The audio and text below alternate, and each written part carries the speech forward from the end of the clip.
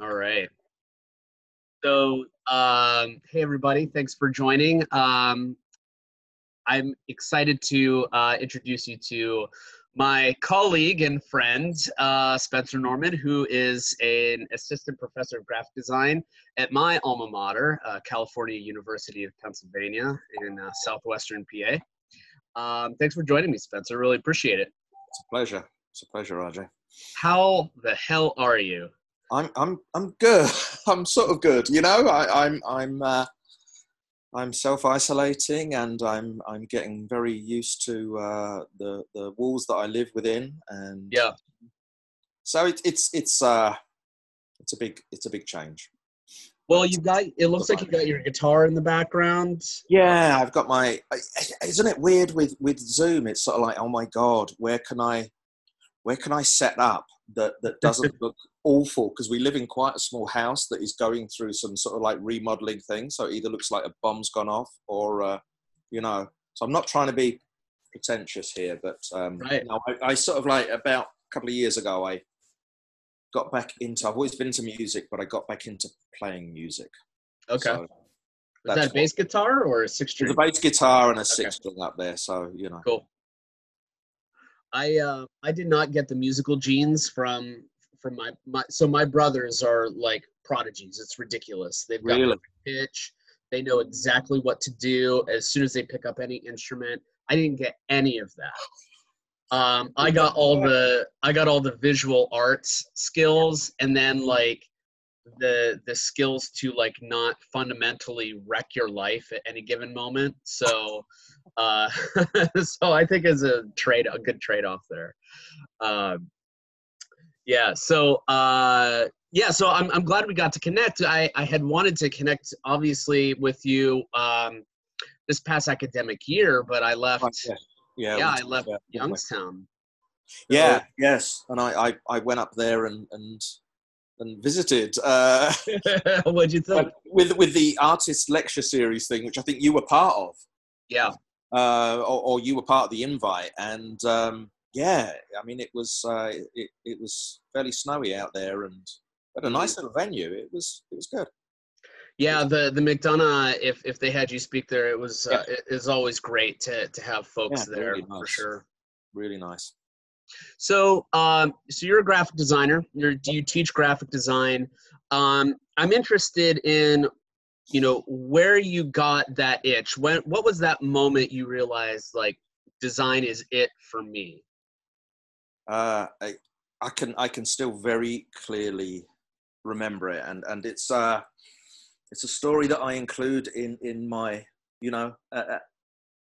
we all as professors go through the promotion, jumping through ring bullshit stuff, right? And I include this in every single sort of like promotion document, and why do you want to be tenured and all of this sort of thing, and I was 11 years old, and we had a new math teacher who also doubled up as our art teacher at school, which is a really weird combination in my eyes. A really weird combination.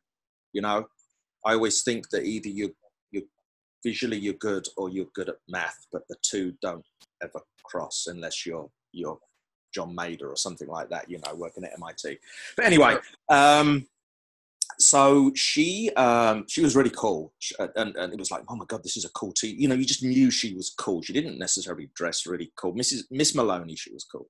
She didn't dress. There was something just like cool about her, and she set us a competition, and she said, I want you to design a record cover. And this is in the days when record as you can see behind, right. Record covers were sort of like 12 point something inches square.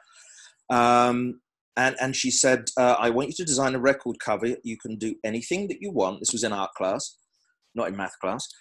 You can do anything that you want.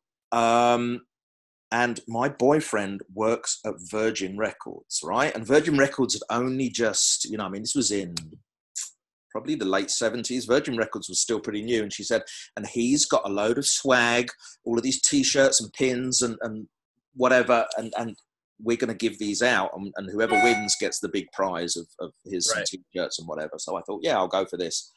And I designed a record cover. I can't even remember who it was for. I think it was for an imaginary band, and it had sort of like, you know, I mean, this was the late 70s, and we were all Some scared. thinly veiled popular band, right? Yeah, yeah. No, Yeah. actually, I do. I remember the band. The band was called MAD, which stood for Mutually Assured Destruction, because I was Yep. quite really political as an 11 or 12-year-old, and I used to go on CND marches in England, campaign for nuclear disarmament. So there was this big sort of like mushroom cloud coming out of the record with a, I don't know, like a lightning strike coming through it, something like that. Anyway, Right. and I won, and I said, I really enjoyed doing this. You know, I was just getting into music at that stage as well. So it was like the you know, late 70s, early 80s, really interesting time for music as well. And I said, you know, what do you call these people that design record covers? She said, they're called graphic designers. And I used to be one, but then I decided to come back and start teaching. And I'm like, oh my God, that's where she met her boyfriend at Virgin Records. And so it was that point on, apart from a brief sort of flirtation with wanting to become a librarian for some weird reason for about a year, I thought, oh yeah, I'll become a librarian. I'll just, you know, stick around with some dusty books. Other than that point, I have never, that was it. It was always, you know, unfortunately by the time I graduated, the LP as we knew it at the time of my youth was dead and been replaced by something sort of like this big, you know. Little did I know that they would be coming back again. Yeah, so that was the point really. And I thought, I'm going to go into the music industry and I'm just going to have the coolest job designing record covers for the rest of my life and work with great bands. So it was this sort of like my two interests at the time were music and sort of like anything visual and design. And my mum also had like she used to, whenever she did the housework, she would listen to jazz. Yeah. So we had all these Blue Note covers, you know, and I would just look at these amazing Blue Note covers of Thelonious Monk and Miles Davis and think, oh my God, these are so cool, you know, with the sort of like duotone photos and whatever. So it was sort of all of that. Awesome. And then, so you've been designing ever since, basically. Yeah, really. I mean, you know, the love of music got me into, you know, I started playing in bands from the age of 12, and I would always design the logos that we had that we would paint on the back of our jackets or whatever naff thing, you know, and design the flyers that we would put around the social clubs that we played at or whatever it was, you know. Yeah, so yeah. And then, you know, did design at school and then went off and started my college career. What are you listening to now, by the way? What am I listening to now? Yeah.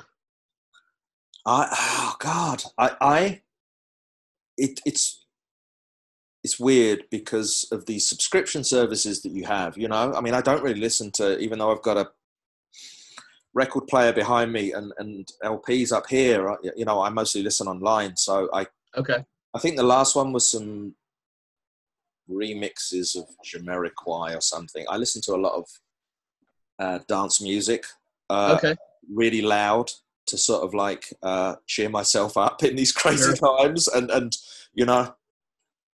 Yeah, something upbeat. Yeah, some personality. Yeah. I mean, I love soul and funk music, and I'm a big disco fan as well. I love that sort of stuff. You know, I've always enjoyed the blend of musicians and designers. I've found that, you know, especially like if you're a guitar players tend, the ones I've had in class before have tended to be like really good designers, and it's because they've spent so much time looking at album artwork, you know, band merchandise and stuff like that. And I've always enjoyed the assignment where they have to translate sound visually. Yeah. Have you ever had to do that? We had a crazy typographer at my degree program, a visiting typographer who she was an expressive typographer, and she came in for a day's workshop and made us in the morning. We had to go outside and collect materials to make the brushes and implements that we would then dip in ink and make expressive typography with. So, and then we had to sort of like come in and make brushes out of grass and weird and twigs and whatever, and then that was how that was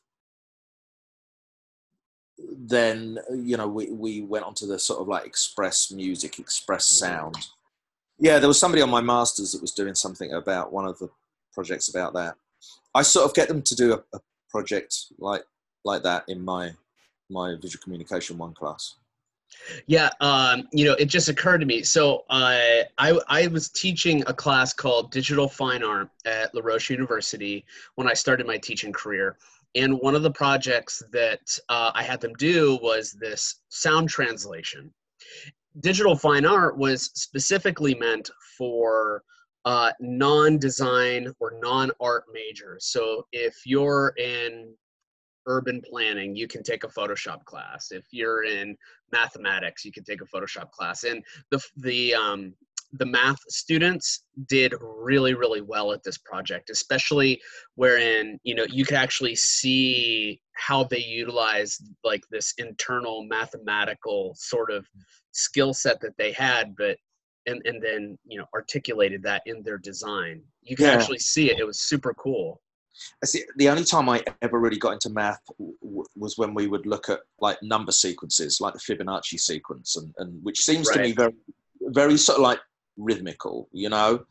So the bit I get into with music is like the rhythmical side, which is the same as, you know, I mean, I'm a typographer, I would say, more than a designer. You know, I'm a graphic designer, absolutely, but I love typography.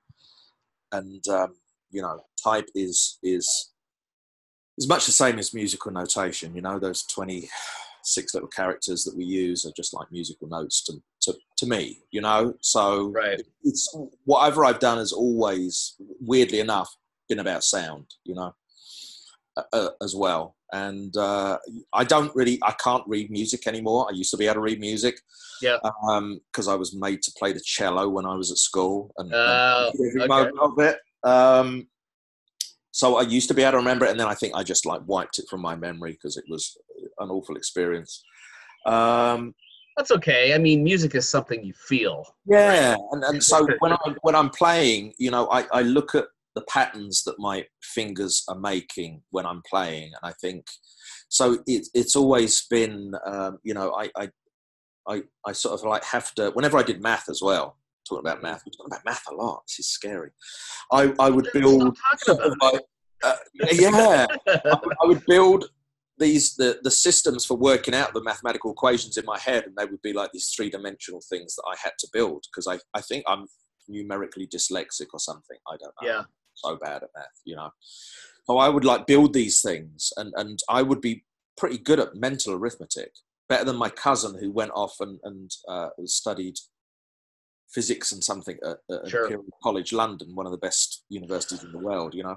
Well, you know, Spencer, I make the point to say to my students, especially on my end of things as an interactive design specialist, like I'm teaching them math and logic visually, you know, and I think that there's a portion of that even in just general design. Yeah, I think it's inherent to the discipline, right? And especially when you look at the Swiss minimalists, you know, they love that stuff. Right? Yeah, you know, I mean, information architect is and systems designer is something that is normally the language of interaction design, right?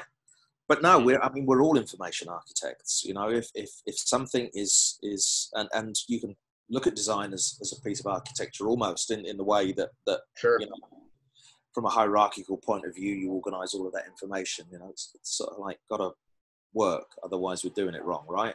Right. So switching gears a little bit, where'd you get your master's, and what was that program like?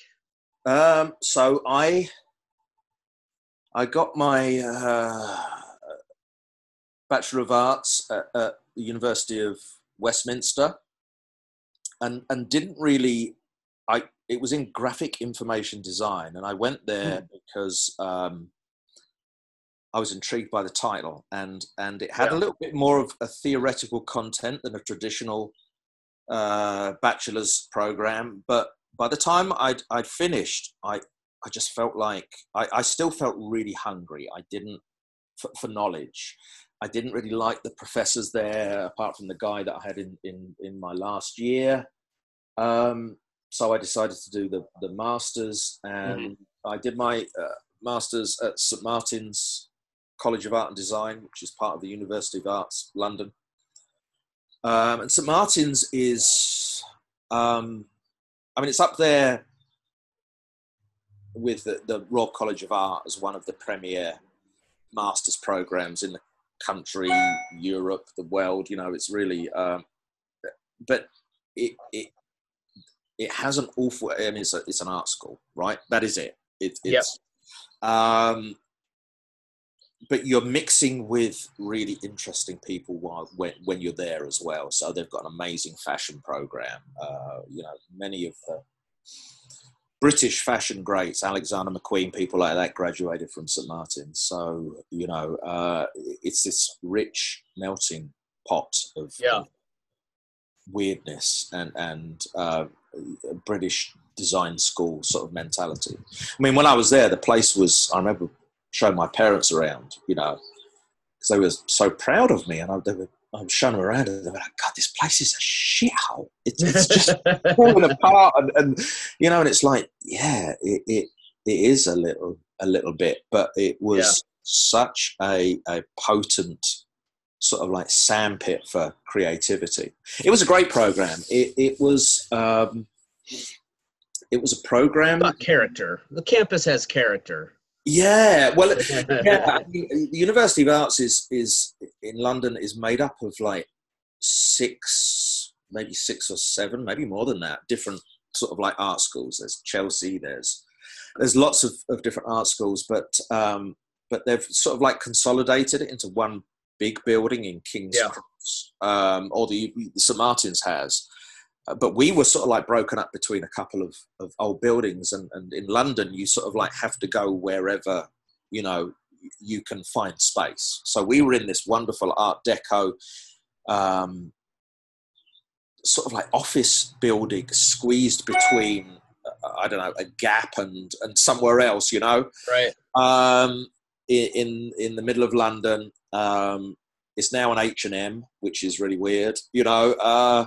But I remember going into the provost's office, and it was just the most beautiful walnut veneer lined, of course, sort of like building. But yeah, it was great. The program, you had to have a portfolio entry to get in, but you also had to write a paper about what you wanted to your program, your study program that you wanted to propose. So it was an idea. It was research based.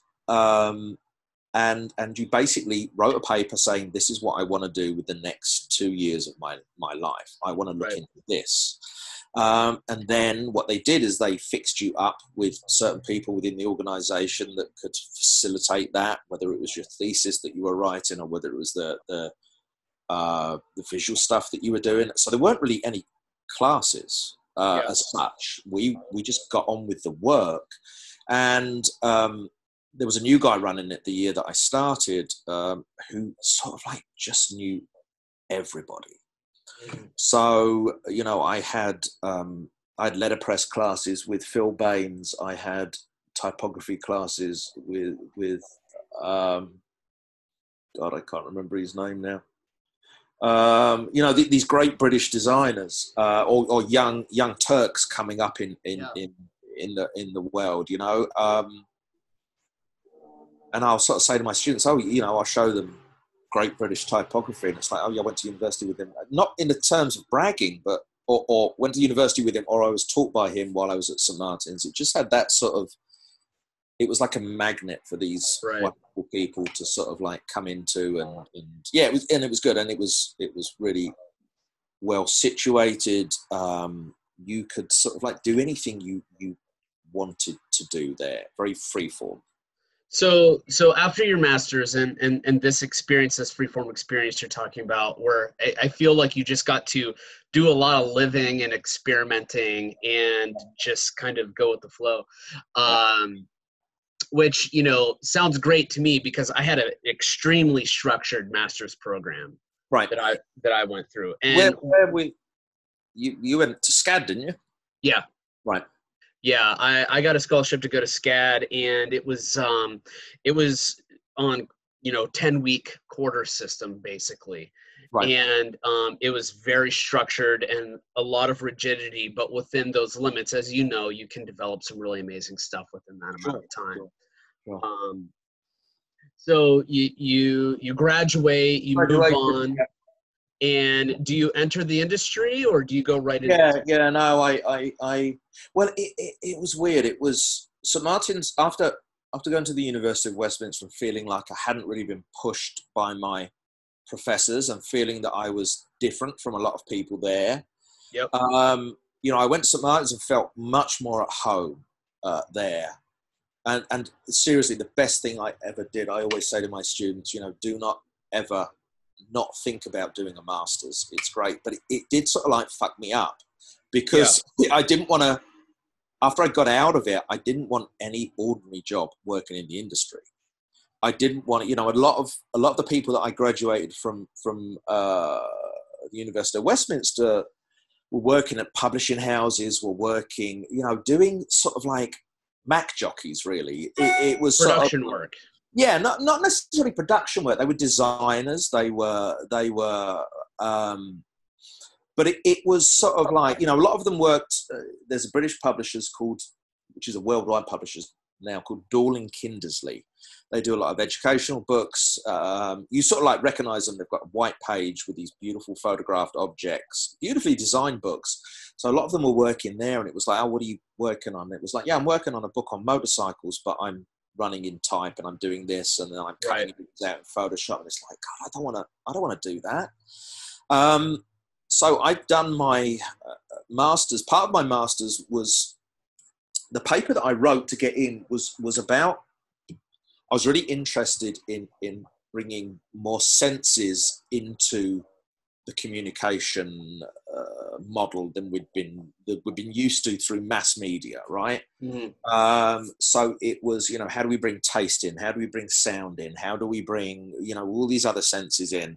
So what I was looking into was sort of like, so how do we design a poster that then goes with a piece of music that then, because at that time it was before the internet existed, right? I'm showing my age here, only just, right? And now I don't know if there was a couple of pieces of software out there called Supercard and Hypercard, and they were like, you could link files, right? So it was sort of like multimedia sort of, and a lot of people were, and there's a lot of stuff happening at MIT, the Media Lab at MIT. There was a lot of stuff happening in Holland. There was a magazine called Mediamatic, which was looking at sort of like, interaction and whatever. So my thesis when I graduated from my master's was called Interactive Sensory Communication, right? Cool. We were looking at sort of like worlds of virtual reality. It was at that time, it was the first sort of like cusp of not the first peak of virtual reality, and then it sort of like died down. So well, sorry to interrupt, but the conceptual was always there, but you couldn't execute because of the technology.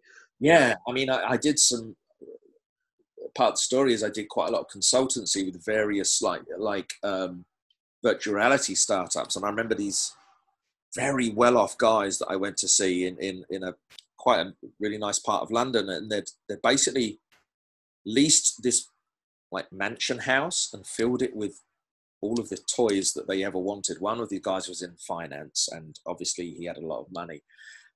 So they were looking at 3D sound. They were looking at 3D vision, but they didn't know how to share it with other people. So I would go in there and we'd play around with virtual reality, literally in a room stacked with processing power. There were these big towers. Probably about the same processing power you've got on your iPhone now, but there was these big towers which would hum and sort of like, and then you put the goggles on and it was like, oh my God, all of this is producing this horrible blocky crap. You could, it was 3-dimensional and you could sort of like run around and at the time it was amazing, but yeah, so the concept was there. And I'd done a lot of work with a professor of electrical engineering at Imperial College.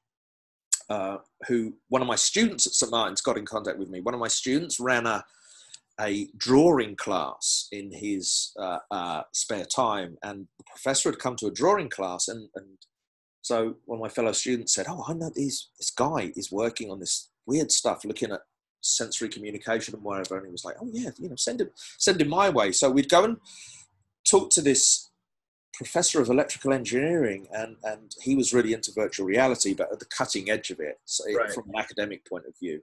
So we would talk about how to visualize the world's stock exchanges in terms of a wheat field, wheat blowing in the wind, rising and falling, and it was just like he was a poet, Mm-hmm.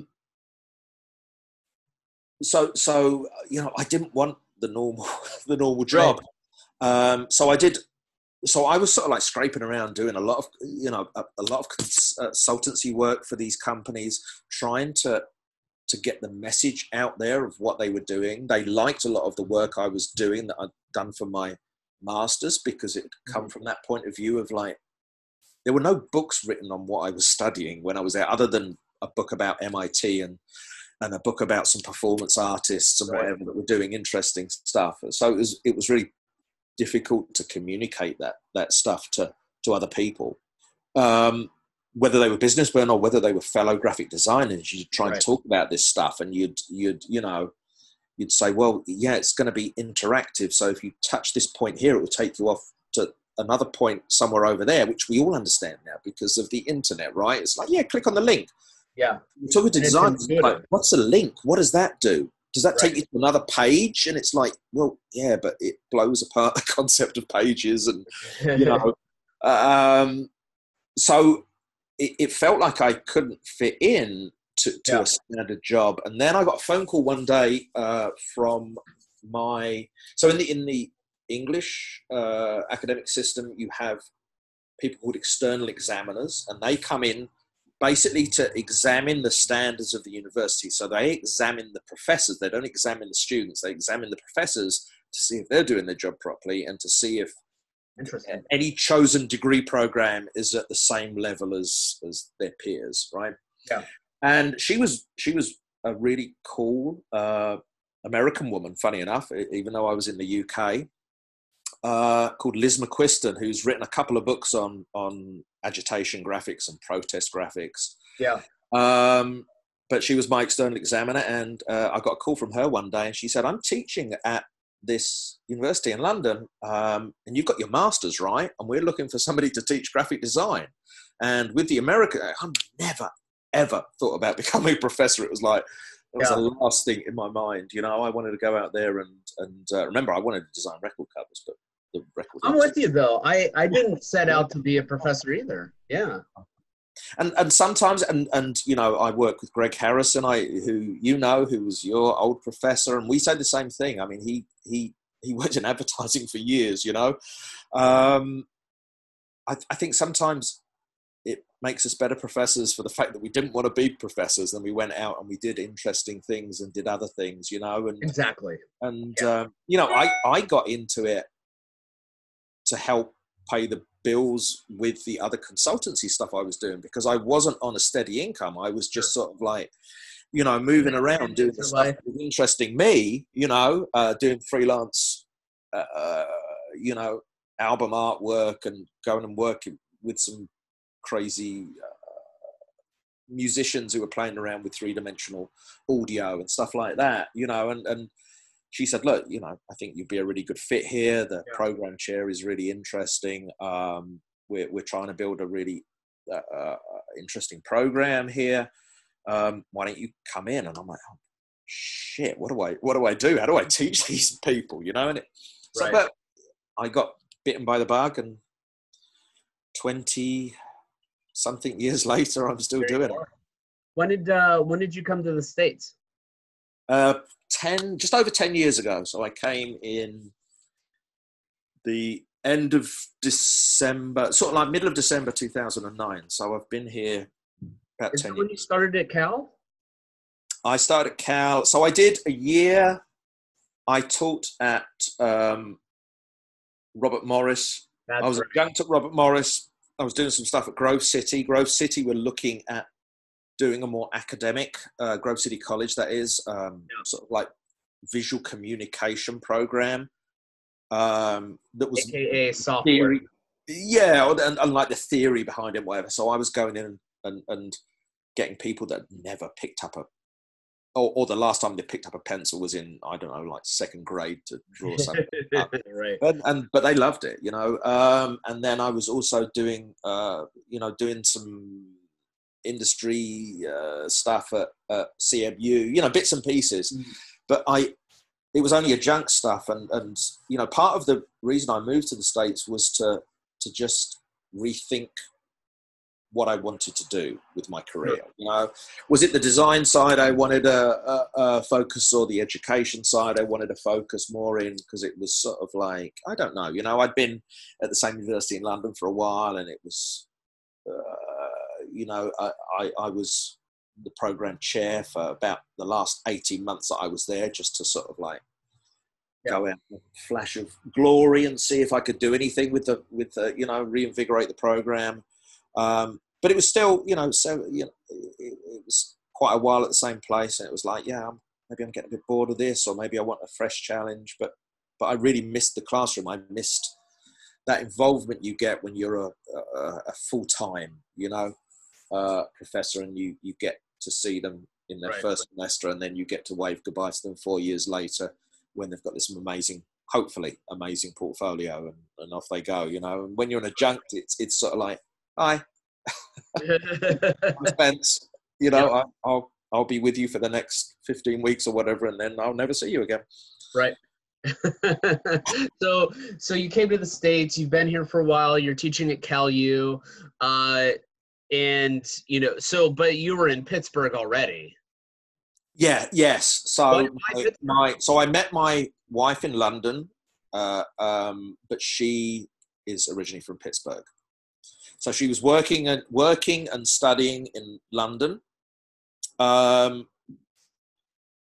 and she was sort of like, we would come over and visit. She was homesick. We actually got married over here, and then went back to England and lived some more. And you know, I was over one Christmas. She was getting homesick. I mean, her family has always been really important to her. She was getting homesick, and London is a tough place to live. You know, it's a really fast-paced, quite aggressive city, and we were sort of like getting a little bit tired of it. And I was over for Christmas, and this was in the days when I used to smoke. I was out on the back porch of my brother-in-law's having a cigarette, looking at these beautiful trees, thinking, what the fuck am I doing in London? Why am I going through this? Why am I getting angry every day? Get out my way, get out my way. I've got to get to work, you know? And relishing the moments when I could. We had this great place just before we moved here where you could actually walk to work through Regent's Park. And it was like, oh my God, this is wonderful, you know? But I could have this every day if I moved to Pittsburgh. So yeah, we moved out. I mean, it was a huge change for a city boy. You know, I spent most of my life in London, and then you come here and it's like, whoa, a lot of trees and a lot of anything else, you know. Well, I'm glad you moved here. It's a great place to live, to raise a family, to start a career, to sustain a career. Yeah, you know, and the design scene here is good. It's interesting. There's a lot of stuff going on, you know. And there's some good history. You know, I've always enjoyed the design community here, and you know, it's just great to network with people. You know, it's funny. The other day, I'm in my front yard, minding my own business. You know, fiddling around with the plants, and UPS driver stops by, drops something off, and I'm like, "Oh, hey, thanks. Yeah, I really appreciate it." And he's like, RJ? And I'm like, what? What? I mean, you know my name because it says it on the package, but you're saying it like you know me. And sure enough, it was someone that I knew from back in the day, from when I was on the AIGA board in the mid-2000s. And, you know, he didn't get out of design. He's just decided to pick up some hours with UPS on the side there. So it was pretty cool to be able to have those friendships and not see someone for a decade and just kind of Yeah, it is. Right I where mean, you left off. I just enjoy the world, you know. I you know, and you've known Greg Harrison down at Cal U as well for many years, you know. I mean, More years than I care to admit. yeah, you know, and there's nothing like weird abstract conversations with other designs about Right. whatever, you know. Um, Yeah. Next time you talk to Greg, you can tell him how much of a pain in the ass I was, you know, or how oh, much of a pain in the ass I thought I was to him. yeah, yeah, yeah. because of wanting to have questions like that, like trying to just get as much knowledge and insight as possible. Yeah, it is. It is weird, you know. I haven't had that many students that ask me questions that make me stop and think. You know, there's a few around that do that. You know, and I was always.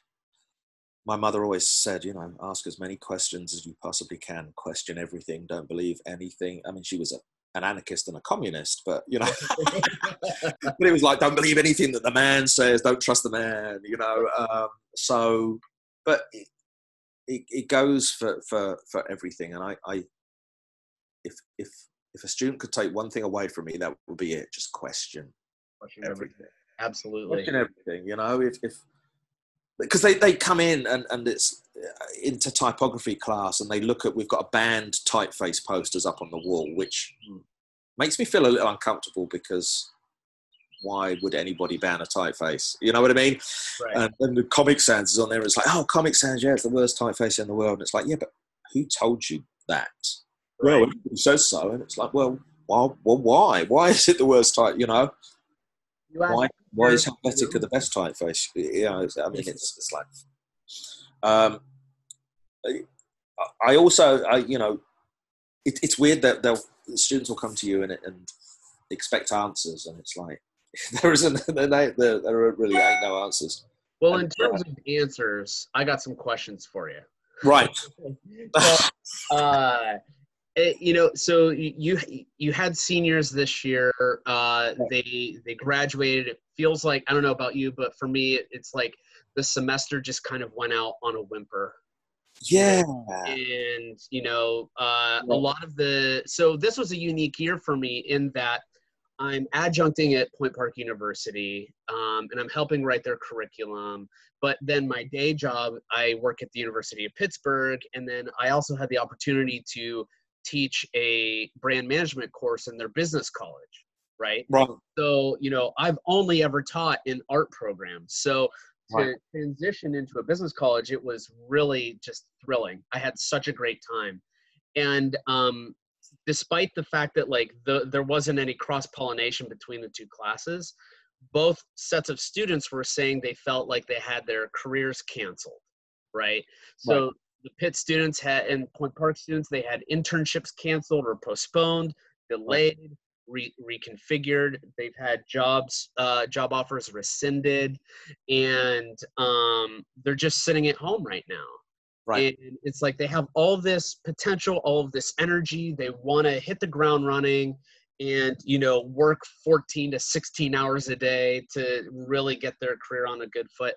And that opportunity was taken away from them. And it wasn't like just a fleeting moment. Like, this is going to be a long time before they're able to actually not even recalibrate, but calibrate to the new economy, the new version of it. So for those students out there that feel like their futures or their careers have been canceled, what would you tell them to, you know, kickstart their career and get it moving? Because even in this period of time right now, I still think that there is a lot of work to be done and a lot of good work, and that enthusiasm and energy that they have can be put to good use. Yeah, sure. I mean, I think everybody's been looking for other channels. I mean, we're talking on Zoom at the moment. I'd never used Zoom. Well, actually, I had, because we were doing job interviews for a position down at Cal, which was the first time I used Zoom. So I felt like I was comfortable for it. But somebody had to put that system together. You know, I hadn't really used Slack. and I did a deep dive into Slack because it was like, I think this could be the answer for how I'm going to teach my skills, my classes, because it's collaborative, or it can be collaborative. You know what I mean? Mm-hmm. I think good designers, even though the way that we teach design at Cal is from a thought process. You know, it doesn't really matter what something looks like. I don't care what typeface you're using. I don't want to really have a conversation about the typeface unless it's a completely wrong decision, right, that you've made.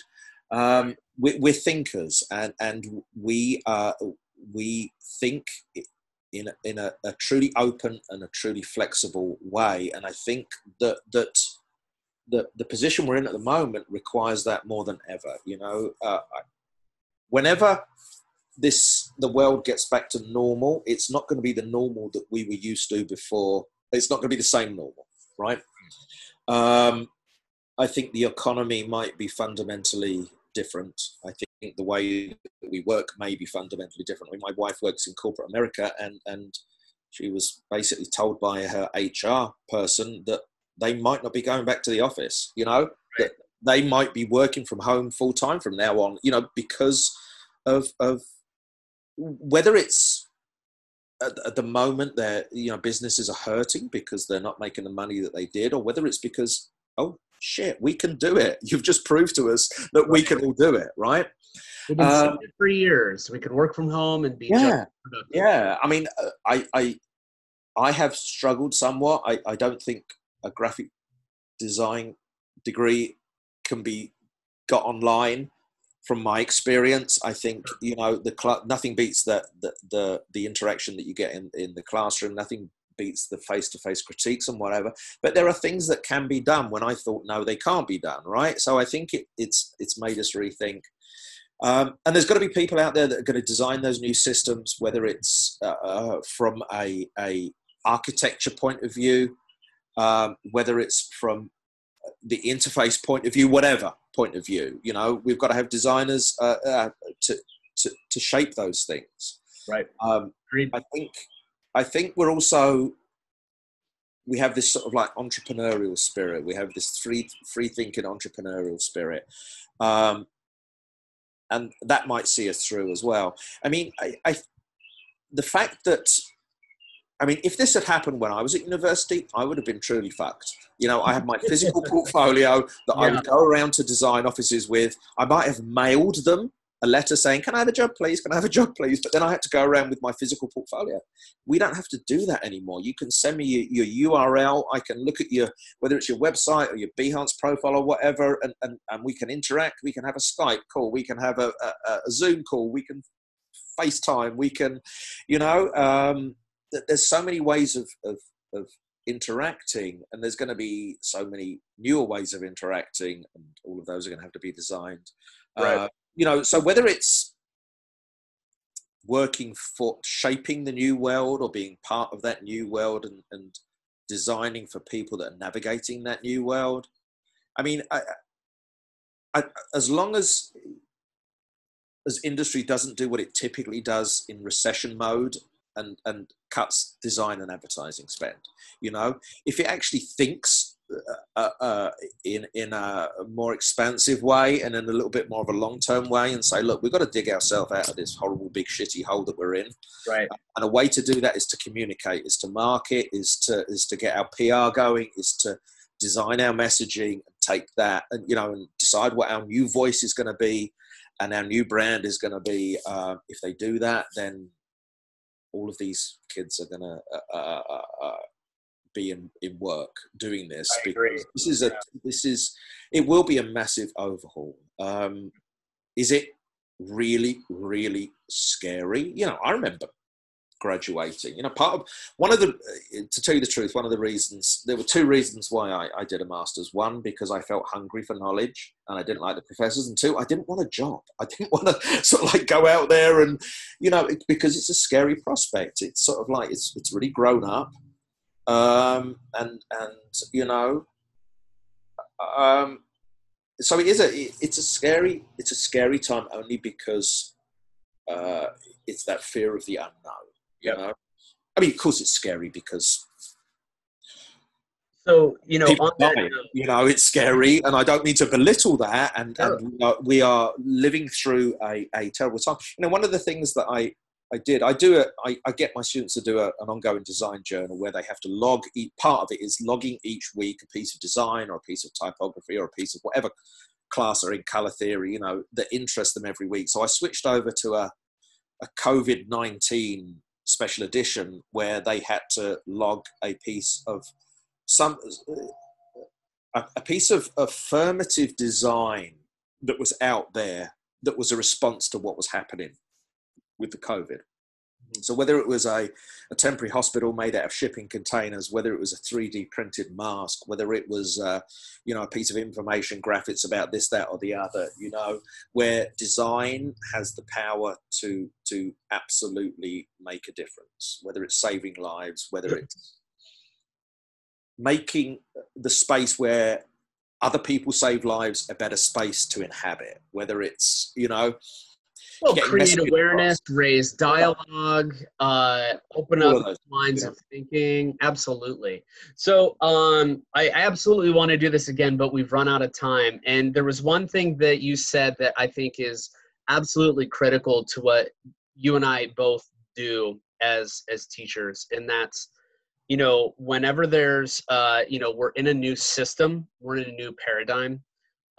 Creating those new voices that define all of this newness, I think, is absolutely critical.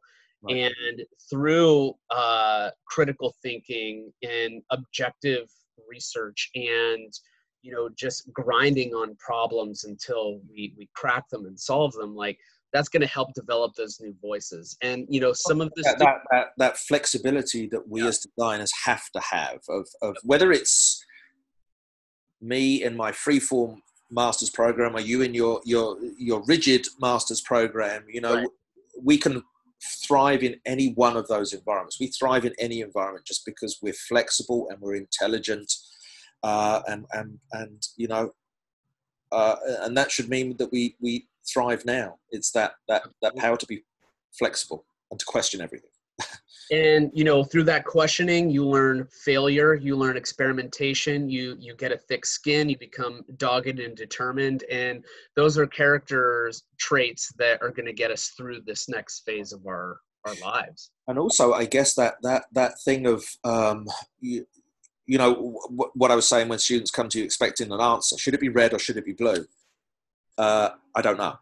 You know, try both, see what, you know, there is no one answer to what we're going through at the moment, you know, so try things and see if they work. You know, one of my maxims that I've adopted over the past couple of years is never say never. Just try it. Never say that Comic Sans is, you know, who knows? It might have a use somewhere. I think if you've got that flexibility and you need it more than ever to just sort of like, yeah, let's give it a go, see what happens. Someone. Or what's that? I was going to say, somewhere, someone is using wingdings in a very serious way.